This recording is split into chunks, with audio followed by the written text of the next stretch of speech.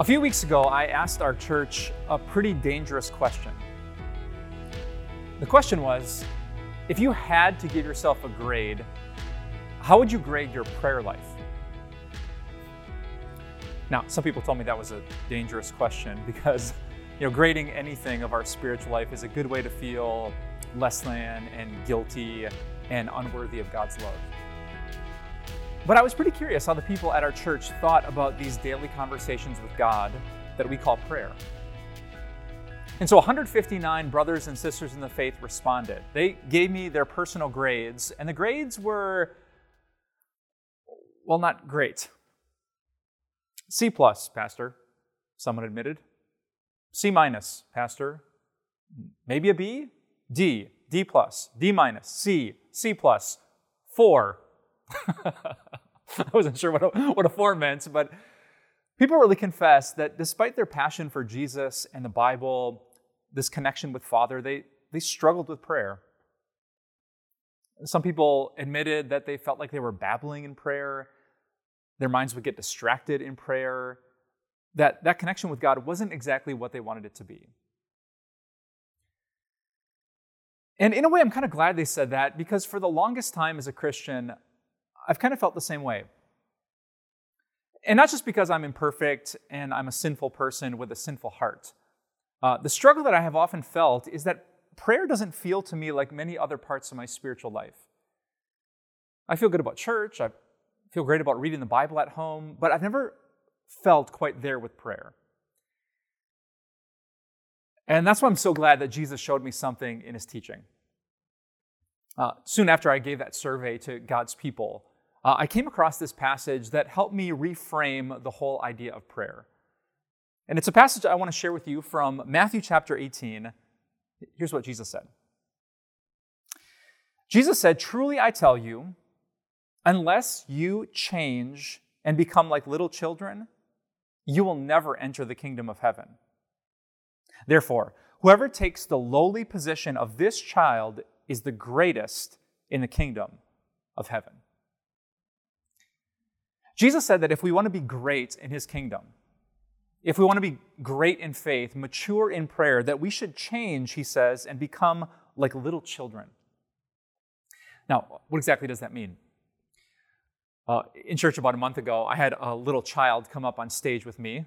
A little kid about 5 years old came up with his father, and I asked the kid to take a running start and give Pastor Mike a high five. And so this little boy, like a lot of the little boys you met, he was really excited. He told me he was really good at jumping. But just before I counted to 3 and had him run, I lifted my hand about this high, went up on my toes, and the kid jumped and failed. And he looked up at me and said, "I can't." So I gave him another try. And he revved the engine, I lifted up my hand, and he jumped and failed, and he said, "I can't." And so I kind of crouched down and looked at this kid, and I said, "Is there any way you think that you could?" And I pointed over his shoulder at his father. And he turned around to his dad, and he lifted up his arms, and his father lifted him up, and boom, the high five happened. And that's exactly what I think Jesus is saying. What makes you and what makes me great at prayer, great in the kingdom of God? It's the simple admission, like little children, that we can't. If I think I can save myself, I can make up for my sin, I can handle this situation, I'm probably not going to talk to my Father about it. But if, like that little kid, I see some big thing that I'm facing, and I just turn around to God and say, I can't. I need your help.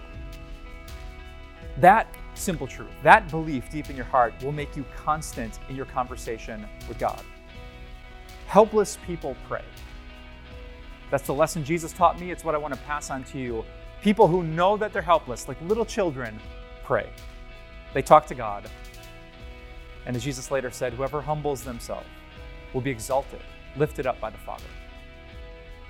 So today, whether your personal grade is a D- or a B+, or somewhere in between, I want you to remember that simple teaching from Jesus. Helpless people pray. So change, become like a little child, and you might find yourself constantly talking to your Father in heaven. Let's pray. Jesus, we can't. but you always can. You can lift us up and overcome obstacles, temptations, and you can save us, the most important thing that we can't do. Thank you for hearing this prayer. Thank you that you love the lowly and the weak, the meek and the humble. We come to you just like that by the power of your Spirit, asking you to do what we can't. That's why we pray. In your name, Jesus. Amen. Now that I'm almost 40 years old, I don't often ask my mother to buy me Cinnamon Toast Crunch. Back in the day when I was a little kid and had $0 and 0 cents to my name, I would ask my mother for good sugary cereal all the time. But now that I'm grown, well, I got my own money and I got my own car to drive to the grocery store. I'm not so dependent and helpless like I used to be. And it's the same when I'm in a crowd of people. Back when I was a little kid, I probably couldn't see what was happening there, so I'd ask my dad, "Can you pick me up?" But now, maybe as you can tell, I'm not a little kid anymore. I'm 6 foot and change. Normally I can see above every head in a crowd, so I don't have to ask my father for that. One of the great things about getting older is that we can help ourselves.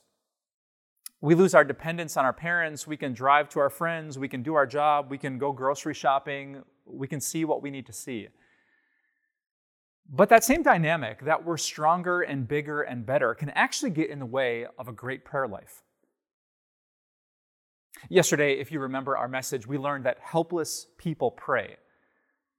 Jesus gave us these great words from Matthew chapter 18. He said, "Whoever takes the lowly position of a child is the greatest in the kingdom of heaven." Now, little kids know that they can't, so they ask their parents for help.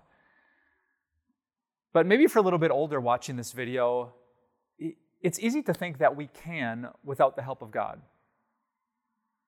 But what mature, great, amazing Christians know is that no matter how old, no matter how rich, no matter how big and how strong we get, we are always constantly dependent on the blessing and goodness of God.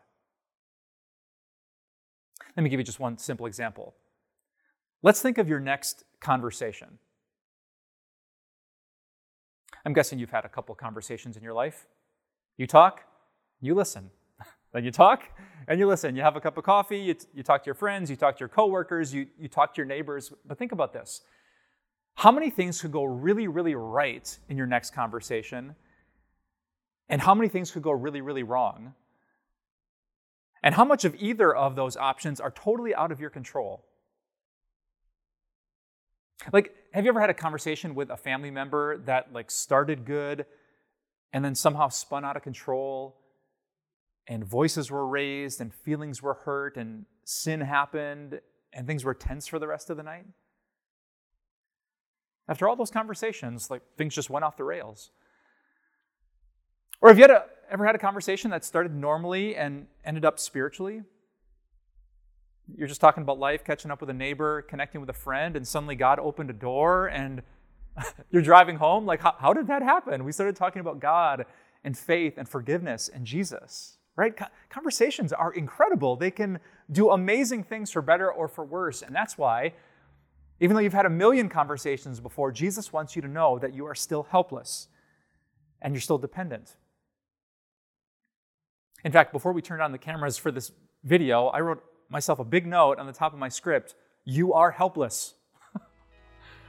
But Mike, it doesn't matter how many videos you make, the words aren't going to come out right, or people won't pay attention, or they'll say, "I watched it," and then they'll move on without taking it to heart. I really need God to bless me and to bless you for this conversation to work. And so here's what I want to encourage you to do today. Pray about the stuff you're already good at. Do you know how to lead a meeting at work? You're still helpless. Pray for God's blessing. Do you know how to drive the route from your home to your school? Pray about it. You're still dependent on God's blessing. Have you preached before, taught a classroom with kids before, had a conversation with your own kids before? Listen, that next conversation might be off the charts with blessing if God blesses it. So let's remember to never stop being like children. With every situation, every conversation, to look up to our Heavenly Father and say, I can't, but with your help, I can. Bless me. In Jesus' name.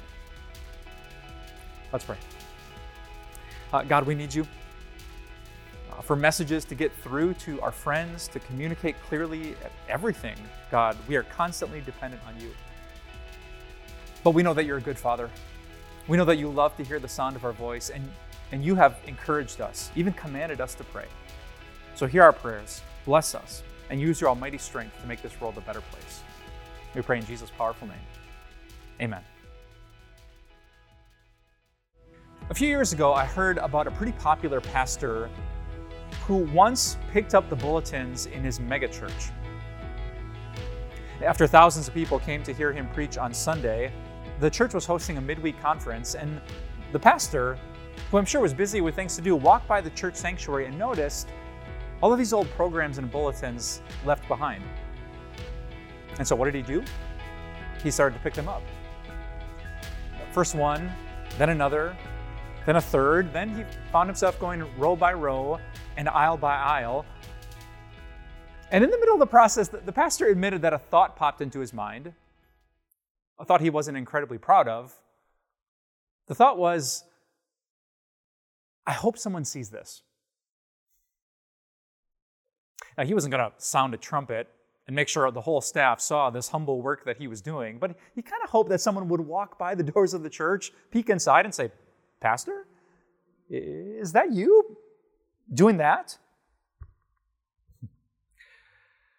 Yes, the human heart. Have you noticed yet in your Christian life that doing the right thing is pretty hard, but doing the right thing for the right reason is even harder? Giving generously to the poor or to Christian ministry without being noticed, that's hard. Doing the right thing at our school, at our workplace, without tooting our own horn, that's really hard. Serving our parents or our siblings or our spouse, doing something on their chore list without calling great fanfare and attention, oh my goodness, that is incredibly hard. I know in my own home, my wife tends to take care of the laundry. That's on her chore list. But if I'm up late and I switch the loads of laundry around and then I fold them, it's pretty common that I make sure to take the laundry basket and put it right on the kitchen table. So she sees it and notices the human heart. Jesus, 2,000 years ago, knew that you and I would struggle with this. We might pray and we might give, but it would be tempting for us to do the right thing for the wrong reason. That's why in Matthew chapter 6, our Savior says these words.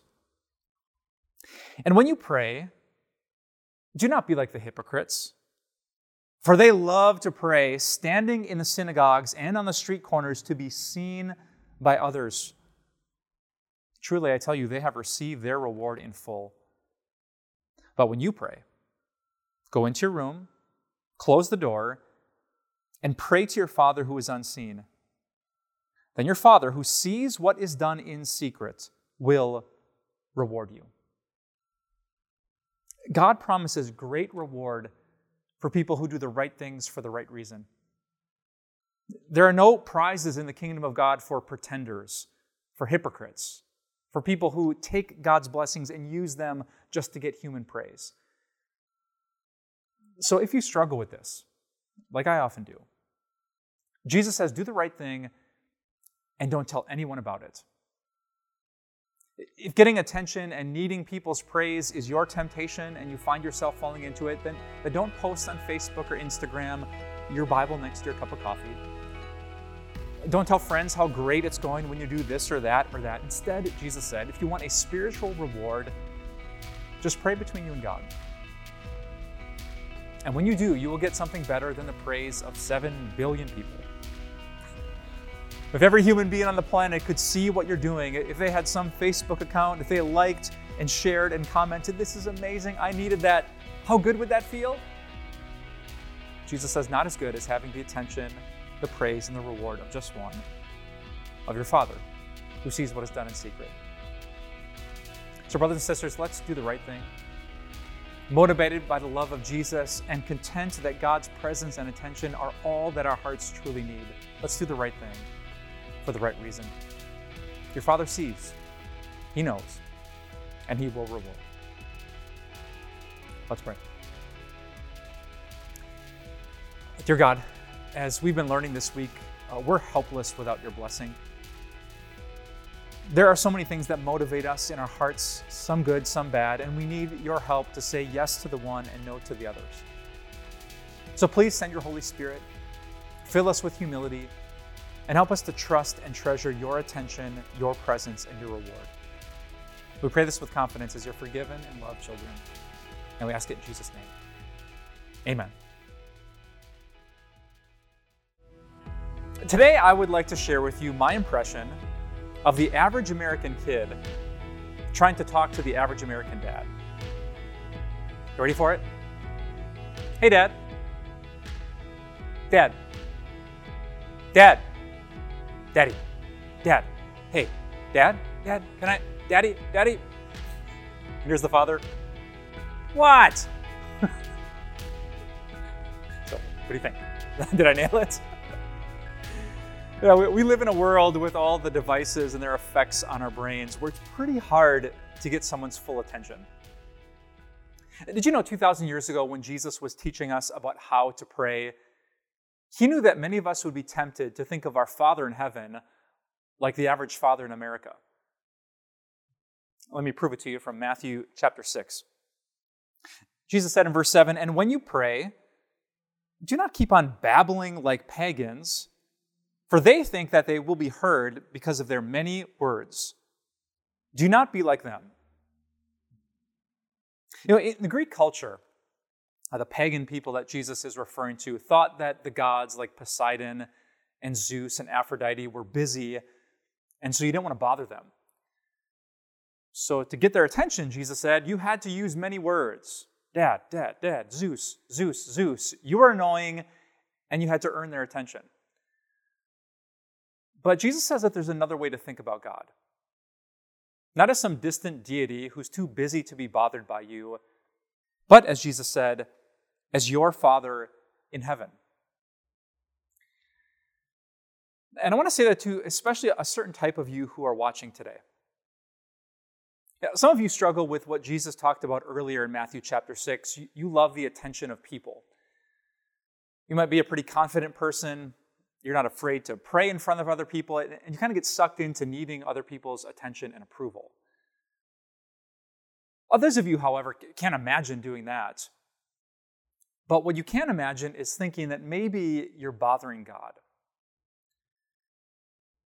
Maybe the God who knows all of your weaknesses and your worries, how often you feel anxious and down, how quickly you forget His promises, how easily you fall into your weakness and sin. Maybe a God like that isn't interested in a person like you. Now, especially after you ever tried to pray right after you sin, and you think, who am I to be talking to God? Well, what's the expression on God's face? Like, well, 5 seconds ago you were rebelling against me and now you want my help?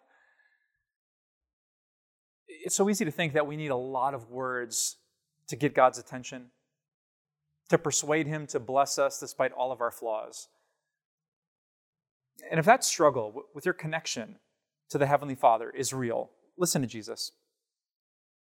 He said, "Do not be like the pagans, for your Father knows what you need before you ask Him."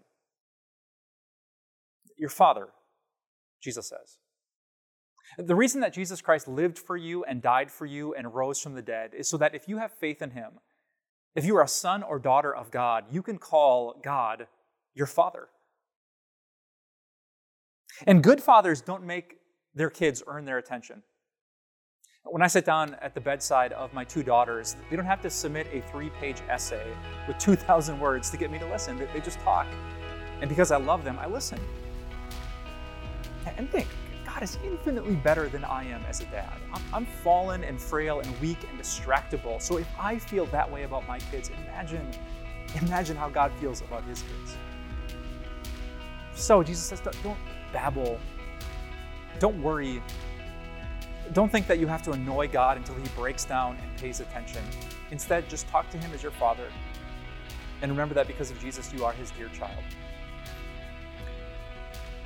And if you ever forget that lesson, just pray the Lord's Prayer. It's actually right after this teaching that Jesus gives us the Lord's Prayer. In my Bible, it's pretty short. It starts here and it ends there. I think in the original Greek version, there are 57 words that you could probably pray in about 10 seconds. And maybe Jesus was trying to prove his point. He gave us a prayer that wasn't a billion words long to get God's attention, but something short and sweet as dear children talking to their dear Father. Remember that, and you will tap into the amazing privilege and power of prayer. Let's pray. Dear Father, I'll keep it short today. You know exactly what we need, each of us. So may your will be done. In Jesus' name, amen. Have you ever wondered why God doesn't answer some of your best prayers? When I think about all the things that we talk to God about, I recognize that not everything we pray for is objectively good and great and should be approved of by God. All right, if I'm going on vacation and I'm praying, please God, no clouds, no rain, no storms, I finally have a week off, let it be good. But I recognize that at the same time, there's a farmer who's praying for clouds and rain and his crops, right? If God says no to my prayer, I get it.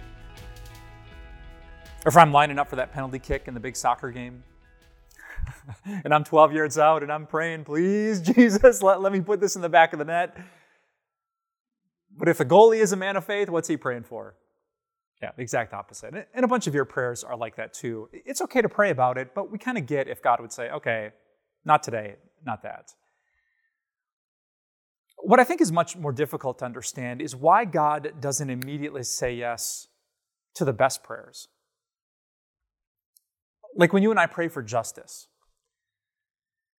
when we pray for things to be fair, when we pray for our world to be free from chauvinism and racism and sexism and ageism, when we pray for governments and judges to make good decisions, when we pray for bad people who break the law to not get away with it because of some bribe or some loophole in the system, and when we pray for good people to be protected, for children to be raised in safe environments, when we ask God for things to be good and right and fair at school and at work and in the world, and then we look at another day's headlines and realize it isn't. It doesn't seem fair. You know, this kid didn't do anything wrong, but because of dad's anger or mom's struggle with alcohol, the kid suffers. And this person didn't do anything wrong, but because of bias and prejudice and racism, they're suffering, sometimes tragically. You go to court for the custody hearing, but the judge doesn't have all the evidence, didn't hear all the words, and now the decision it's not right and it's not fair. Or a rumor starts and you didn't even do anything wrong, but people grabbed onto it and they spread it, or they read between the lines of your email and misunderstood and trashed your reputation. Like, why, if there's a God who runs everything, who has the power to stop injustice right now, if Jesus could come back today and fix it and end it, why, when we pray for justice and fairness, doesn't it happen? There's actually a spot in the Bible where Jesus addressed that very thing. In his day, life wasn't fair either. The Romans were running the show. They had power and control, and they put up crosses and put those who rebelled on them. The guys who were running the church were not holy. They were hypocrites. Tax collectors would take your money, and they could get away with it. And so people cried out to God for justice, but justice didn't seem to come. So in a really important teaching from Luke chapter 18, Jesus said these words: "Will not God bring about justice for his chosen ones who cry out to him day and night? Will he keep putting them off? I tell you, God will see that they get justice, and quickly." I love that verse. God will bring justice for his people. If you're a child of God through faith in Jesus Christ, if you're one of his chosen ones, and you're crying out to God day and night, fix this, God. I can't fix this, but you can. I need your help. God will not put you off forever. In fact, from Jesus' perspective of time, quickly you will get justice. He will return, and the world will be made right. But Jesus' teaching kind of begs another question. Why not just do it today? If God hates injustice more than I do and more than you do, why doesn't Jesus just come back before I'm done talking? And the answer to that question is simple.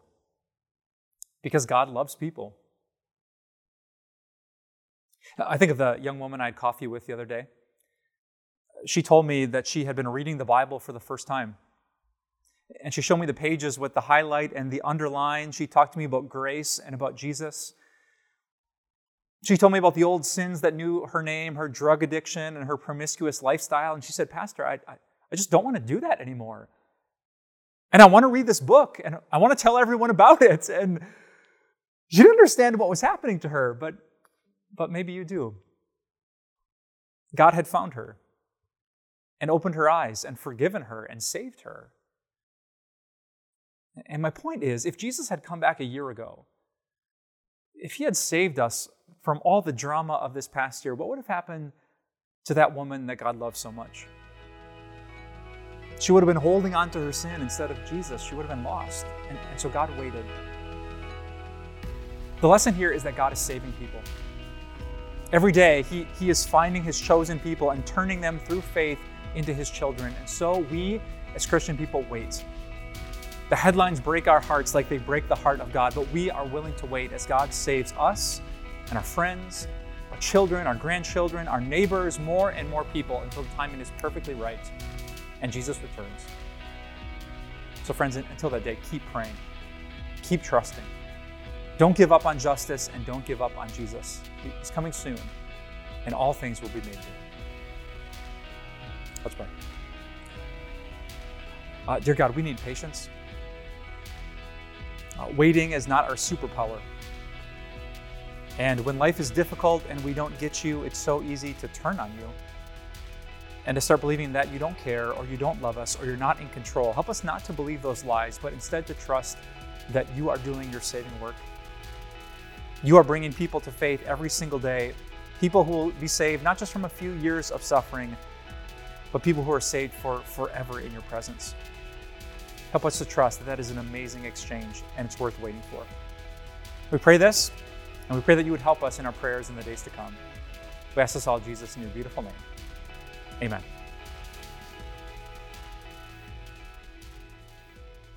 We here at Time of Grace actually have a bunch of podcasts to bless you in your spiritual life. Dr. Bruce Becker just launched a new podcast called Bible Threads.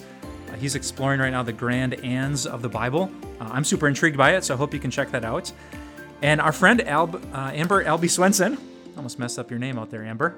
She has a great podcast called Little Things that I've actually been listening to for years. She's a faithful woman of God with a lot of great insights and a passion to teach people. So wherever you get your podcasts, make sure you check out Bible Threads with Dr. Bruce Becker and Little Things with Amber Albee Swenson.